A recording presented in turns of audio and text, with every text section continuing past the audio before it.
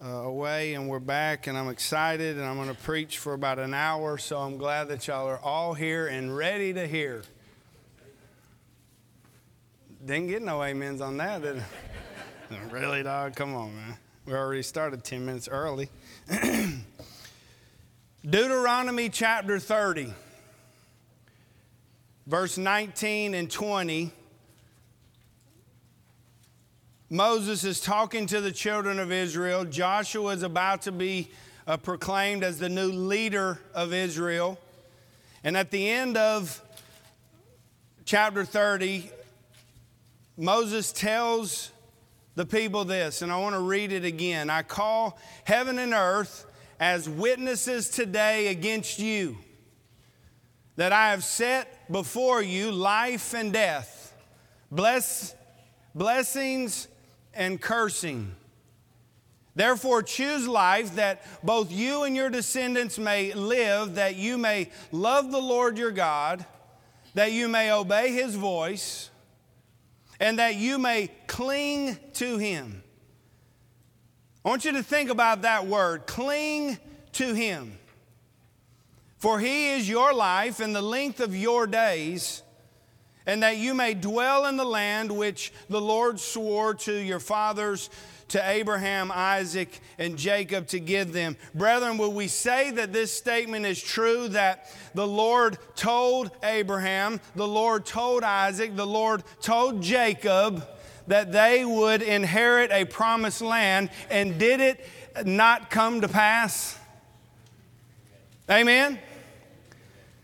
They did dwell in the promised land. They lived there because God said they would. But here's the deal, and here's what I want us to think about, and here's what I want us to consider this morning. Moses told the people that God says, you guys have to make a choice. There is some decisions that have to be made. The title of my lesson this morning is exactly that, decisions. The Lord, when he was talking to the children of Israel, he gave them a choice. Life or death, blessings or cursings, and how they decided to live would determine the outcome of their days on the earth. Excuse me. The hardest thing, and think about these two quotes that I looked up. The hardest thing to learn in life is which bridge to cross and which bridge to burn down. It may be true that there are two sides of every question, and this is a really disgusting thought, but it also is true that there are two sides to a sheet of fly paper. Y'all ever seen the fly paper hanging down, right? You dodge that thing. And it makes a big difference to the fly which side he chooses, all right? It's a big difference between one side and the other. That one side is slick, right? That other side is really sticky. We thought about decisions in our lives. We make them all the time. You know, I did a little bit of research thinking about this, and it said that it's estimated that we make 35,000 decisions a day. That's incredible. Now, yeah, that's sit up, sit down, scoot back, itch my face, right? All of those are decisions that we make. That's not the decisions I want to talk about this morning, but we all make those. And if you think about it, if a person's average sleep is 7 hours, mine's not, but if it is 7 hours, then every hour while you're awake, there's 2,000 decisions that you make. One decision every 2 seconds. Do not make the decision to check out on me right now, okay? Make the decision right now in your 2 seconds to listen. Have we thought about what kind of decisions that we're making in life, though? Are we deciding to be a part of the works of the flesh? You know, immorality, as we talked about in Bible class, strife, jealousy, outbursts of anger, disputes, drunkenness, envy?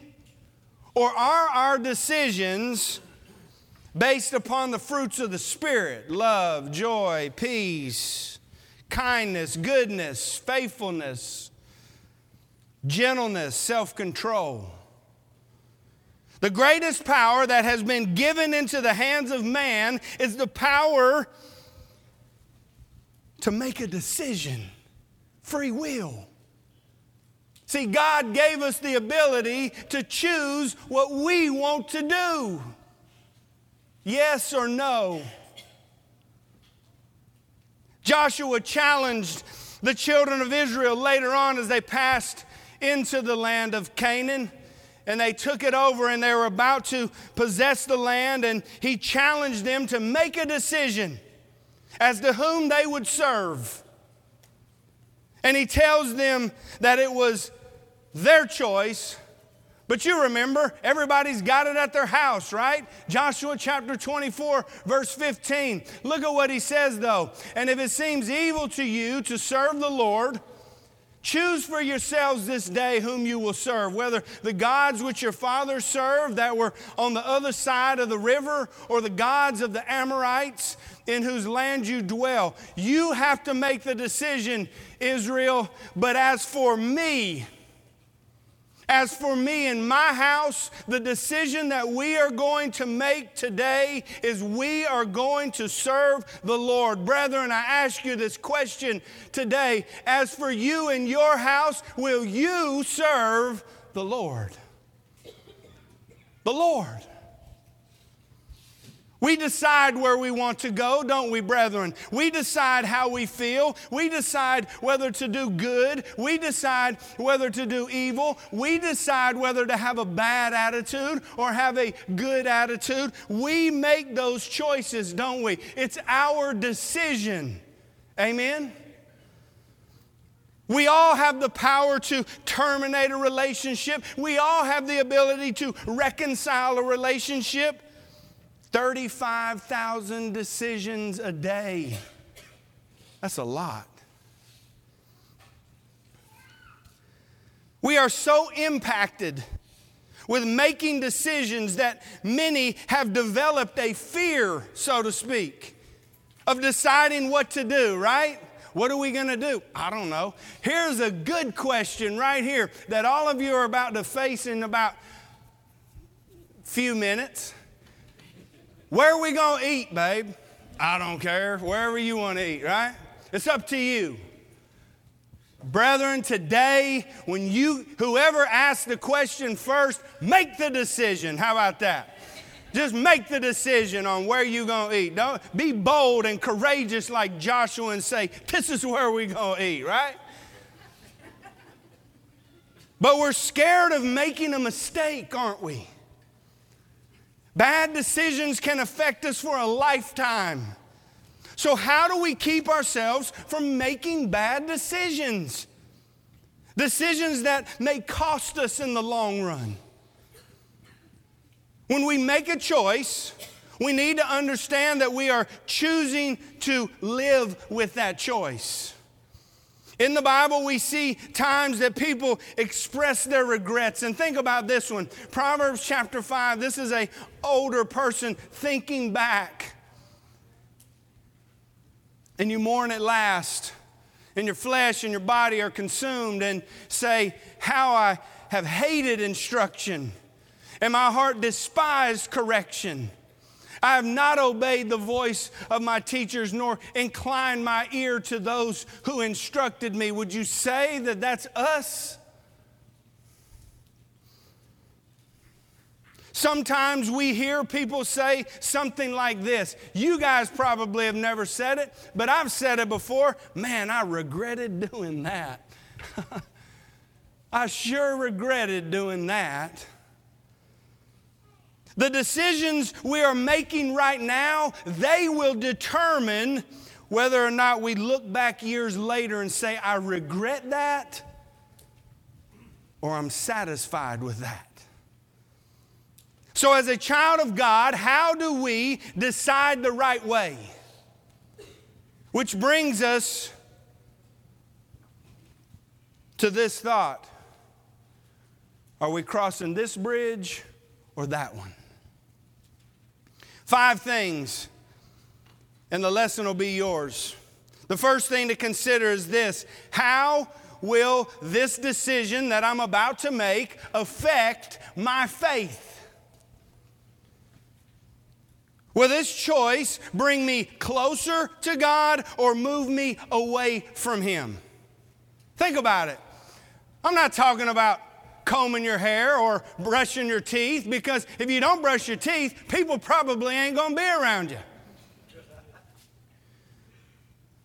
But the choices that we make in the tough situations, the choices that we make to shine light or not, the tough times when we have to make the decision to persevere through a tough time, is the decision that we make, the attitude that we're going to have, the words that we're going to say, whatever that decision is put in front of you, is it going to bring you closer to God or further away?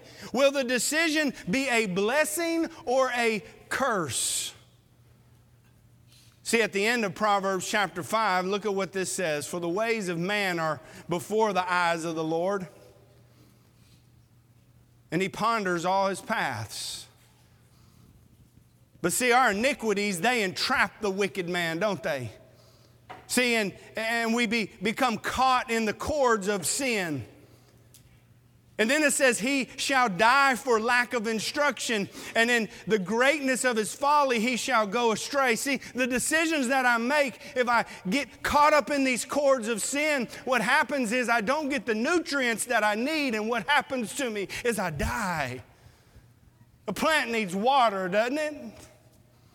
A plant needs water to live. If the plant doesn't have water, what happens to that plant? It withers up and it dies. Brethren, when we make decisions, how do they affect our faith, or do we even care? Do we just roll through life and just make a decision on, oh yeah, let's do this. Oh yeah, we could do that. Oh, it's okay to do that. Or do I take a moment and say, is this going to affect my faith in the Messiah?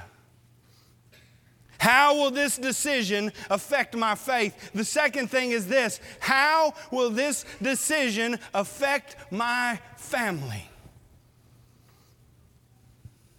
Sadly, sometimes we see people in a marriage deciding to take life away from the relationship because of their decisions. Amen?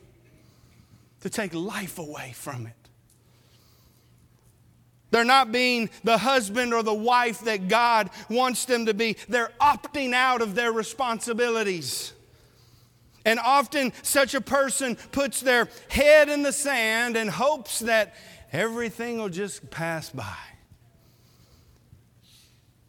That others will stop pressuring them to do the right thing, and that the storm will just blow over and everyone will forget about it. If my attitude in my marriage or in any relationship is, what's the minimum I have to do? What's the minimum? How much can I get away with? How irresponsible can I be? How far can I push this? See, those decisions, those choices make one opt for death and not life. Oh, the decisions that we make, brethren, are so important in our lives. They affect us. See, I think about Psalm chapter 16, verse 11, where the Bible says, you will show me the path of life. In your presence is fullness of joy.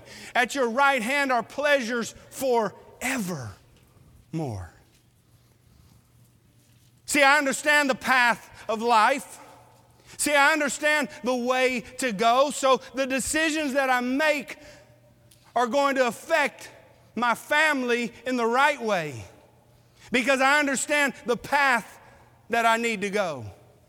Try it. Do it your way for a while. And then be okay with trying it God's way too. See, how can you say that God's way is wrong when you never give it a shot? Amen? So many times I talk to people and they won't even give them a shot. I'm going to tell you what, I never gave him a shot for a long time, and I finally gave him a shot, and you know what he did? He changed my life forever. Here I am. Here I am. Send me, Lord. Send me. Send me wherever you want me to go. How will this decision affect my family? Well, look at the third point which ties into this. How will this decision affect my future? Think about 1 Peter chapter 2, verse 15 through 17. For this is the will of God, brethren, that by doing good you may put to silence the ignorance of foolish men. As free, yet not using liberty as a cloak for vice, but as bondservants of God, honor all people, love the brotherhood, fear God, honor the king. Now, if I use this verse and I apply it to my life, if I honor all people, if I love the brotherhood, if I fear God, if I honor the king, what am I doing? I'm setting an example for people to see. Amen? My decisions not only affect me, but they affect those around me right now. But see, it's more to it. But it'll also have an effect on generations to come with my current choices.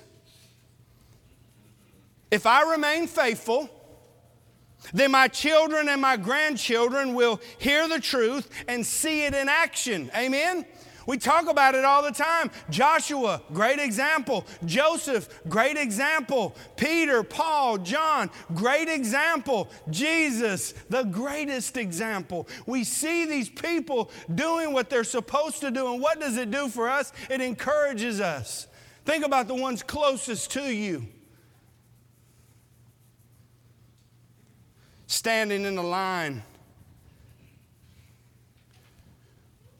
for a ride Friday.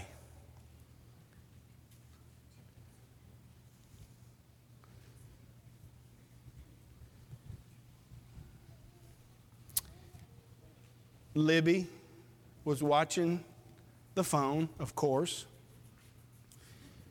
and we set her down beside me. Long line, and I told her, stay right here beside me.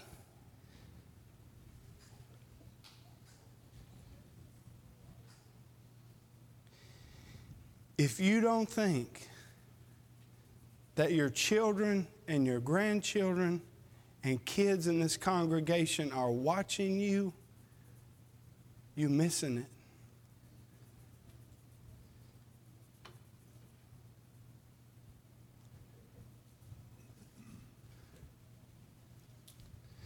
The way that she looked at me was, I'll do anything you tell me to do. I totally trust you. Now, if I choose to set a bad example and tell those people who was bumping into me and knocking me back and not taking care of their kids like I was taking care of my kids, if I turned and had a bad attitude towards those people and said things that I shouldn't say, you know who was totally looking at me? Libby. How do our decisions work? They affect others around us. See, if I remain faithful, then my children can say, well, Daddy, Granddaddy was faithful. Did you see how he acted? Did you see the way he talked? Did you see the way he handled things? But if I depart from God, here it is. Here's the point. If I depart from God, then I'm making the decision to be a stumbling block.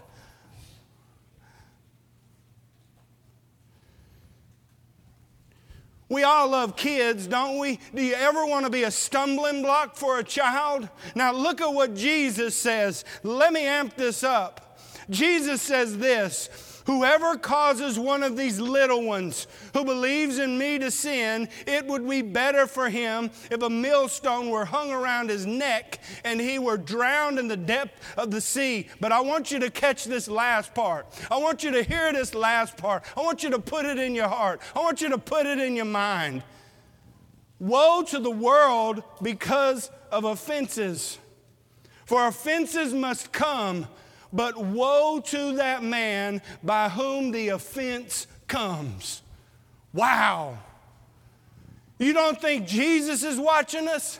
You don't think Jesus is paying attention to the decisions that we make, to the comments that we say around our children and our families? Brethren, be an example. Be an example for Jesus in the times where you think that you ain't effective. Be an example for Jesus. Show these children what they need to hear. The choice to depart from God is not only a choice to end up lost ourselves, but to take as many people to destruction as possible. What? I want to be nice to people. I want to help people. Don't you, brethren? I want to do the right thing. But if you say that you're a Christian, if you say that you're called out, why in the world would you want to lead people to destruction? I'm pleading with you today, brethren. I'm pleading with you today. How will this decision affect our future? The wise person asks, how will this affect others in my life? How will this affect my wife, my husband, my children, teenagers? How will this affect my parents and my grandparents? Will this cause anyone to stumble? Will this discourage other people? Will this give Christians and the church a bad name? How will this decision affect my future? The fourth thing is this. Will this decision help me get to heaven? I want to go to heaven. How about you?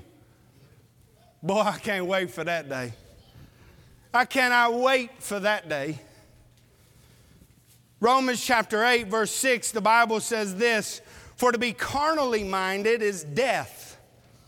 But to be spiritually minded is life and peace. How do I have a spiritual mind and not a carnal mind? Well, I got to dig into this thing. See, I got to understand, and I just used an example in 1 Peter. If I honor the king, if I'm respectful to other people, if I'm doing the things that the Bible tells me to do, then I'm actually being spiritual, and I'm bringing life not only to myself, but all those around me. See, for the mind that's set on the flesh is death, but the mind that's set on the Spirit is life and it's peace. Beware of choosing darkness, brethren. Beware. This ain't no Star Wars comment. This is truth. Beware of the darkness. Because we will become what we select. See, the Bible says this in Titus chapter 1, verses 15 through 16. To the pure, all things are pure. But to those who are defiled and unbelieving, nothing is pure. But even their mind and conscience are defiled. They profess to know God, but in works they deny Him, being abominable, disobedient, and disqualified for every good work. Think about what that says. It says that both those who are defiled and unbelieving, nothing is pure. But both their mind and their conscience are defiled. When we make wrong decisions, it leads us down a path that pulls you and it grabs a hold of you. Have you ever been grabbed a hold of, brethren? Have you ever said, I don't want to go to church anymore, man. I'm sick of it. Bunch of hypocrites up in there, man. Talked to a brother that said that exact same thing to me. I can't go up in the church building because it feels like I'm walking in with a bunch of enemies. What? Enemies. I just can't believe that the church would be a bunch of enemies. They say that they know God, but their works deny Him. They become abominable. They become disobedient and disqualified for every good work. Therefore, brethren, I'm pleading with you, friend, I'm pleading with you today. Choose what's right. Please. Instead of what feels good at the moment. Proverbs 28:1 says this, the wicked flee when no one pursues. Satan puts on a front that this evil stuff is tough guy. But really, in reality, the Bible says the righteous are the ones who are as bold as a lion. As bold as a lion. God's on my side. What can man do to me? Amen? The wicked flee, but the righteous are bold. The last thing to consider this morning is, will the decision glorify God? Colossians 3:17, a verse that the young kids say every night.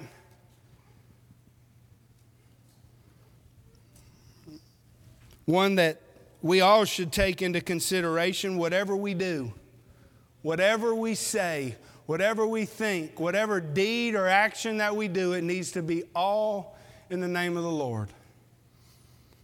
See, I want God to get the praise that He deserves. I want people to see how great He is in my little decisions that I think are so irrelevant that nobody's paying attention to. No, they are important. I'm telling you, the reason why I got emotional earlier is because when I see Libby's eyes and they're looking at me, there's so much trust in that. Our children trust us. Our grandchildren trust us. Don't ruin the trust and skew the view of what truth is. It's important. You got a big job. You got an important job, and you can make an impact. You know, when I mess up, the best change or the best example for Libby is to go to her and say, I blew it and I messed up. And this is what I'm going to do to make it right. I'm going to ask God to forgive me, and I'm going to go tell that person I'm sorry. Right? I want my decisions to be just like Jesus. We used this last week, and I want to use it one more time as we close. For to this you were called, because Christ also suffered for us, leaving us an example that you should follow His steps. Brethren, when we think about our lives, if you've bought in to be a Christian, if you are a child of God, washed of your sins, you have committed to be His follower. Here's an example. He committed no sin, nor was deceit found in His mouth, who when He was reviled did not revile in return. When He suffered, He did not threaten. But how was He successful in this? How was He able to do these things? He committed Himself to Him who judges righteously. Are we committed to Jesus? Or does it really even matter? Is it really not that big of a deal? Will we dedicate our lives to making decisions that bring glory to His name? Jesus said it like this: by this my Father is glorified. If you don't think you got a big job, you do, because you can glorify the Father. By this my Father is glorified, that you, brethren, bear much fruit, and so you will be Jesus' disciple. Maybe you're here today and you're struggling. We've got those in the audience who are guests. My brother Owen from Dixon and his family's here. I appreciate them being here. So many others who are here. Thank you for coming and being a part of what we got going on here this morning. I hope that our worship has been in spirit and in truth. But I want to say this to everybody. Being a Christian is the greatest thing that you could ever be. It's the greatest privilege. It's the greatest honor. And it's proven itself over and over through time. Let's be the people that show the world why it's so awesome. Let's not be ashamed. Let's go and tell somebody and commit ourselves to the King and change the world literally. If you need prayers, we can pray with you. If you need to obey the gospel, today is the day. Jesus said, he who believes and is baptized will be saved. Saved. Added to his family. If you want to be saved, please come right now as together we stand and sing.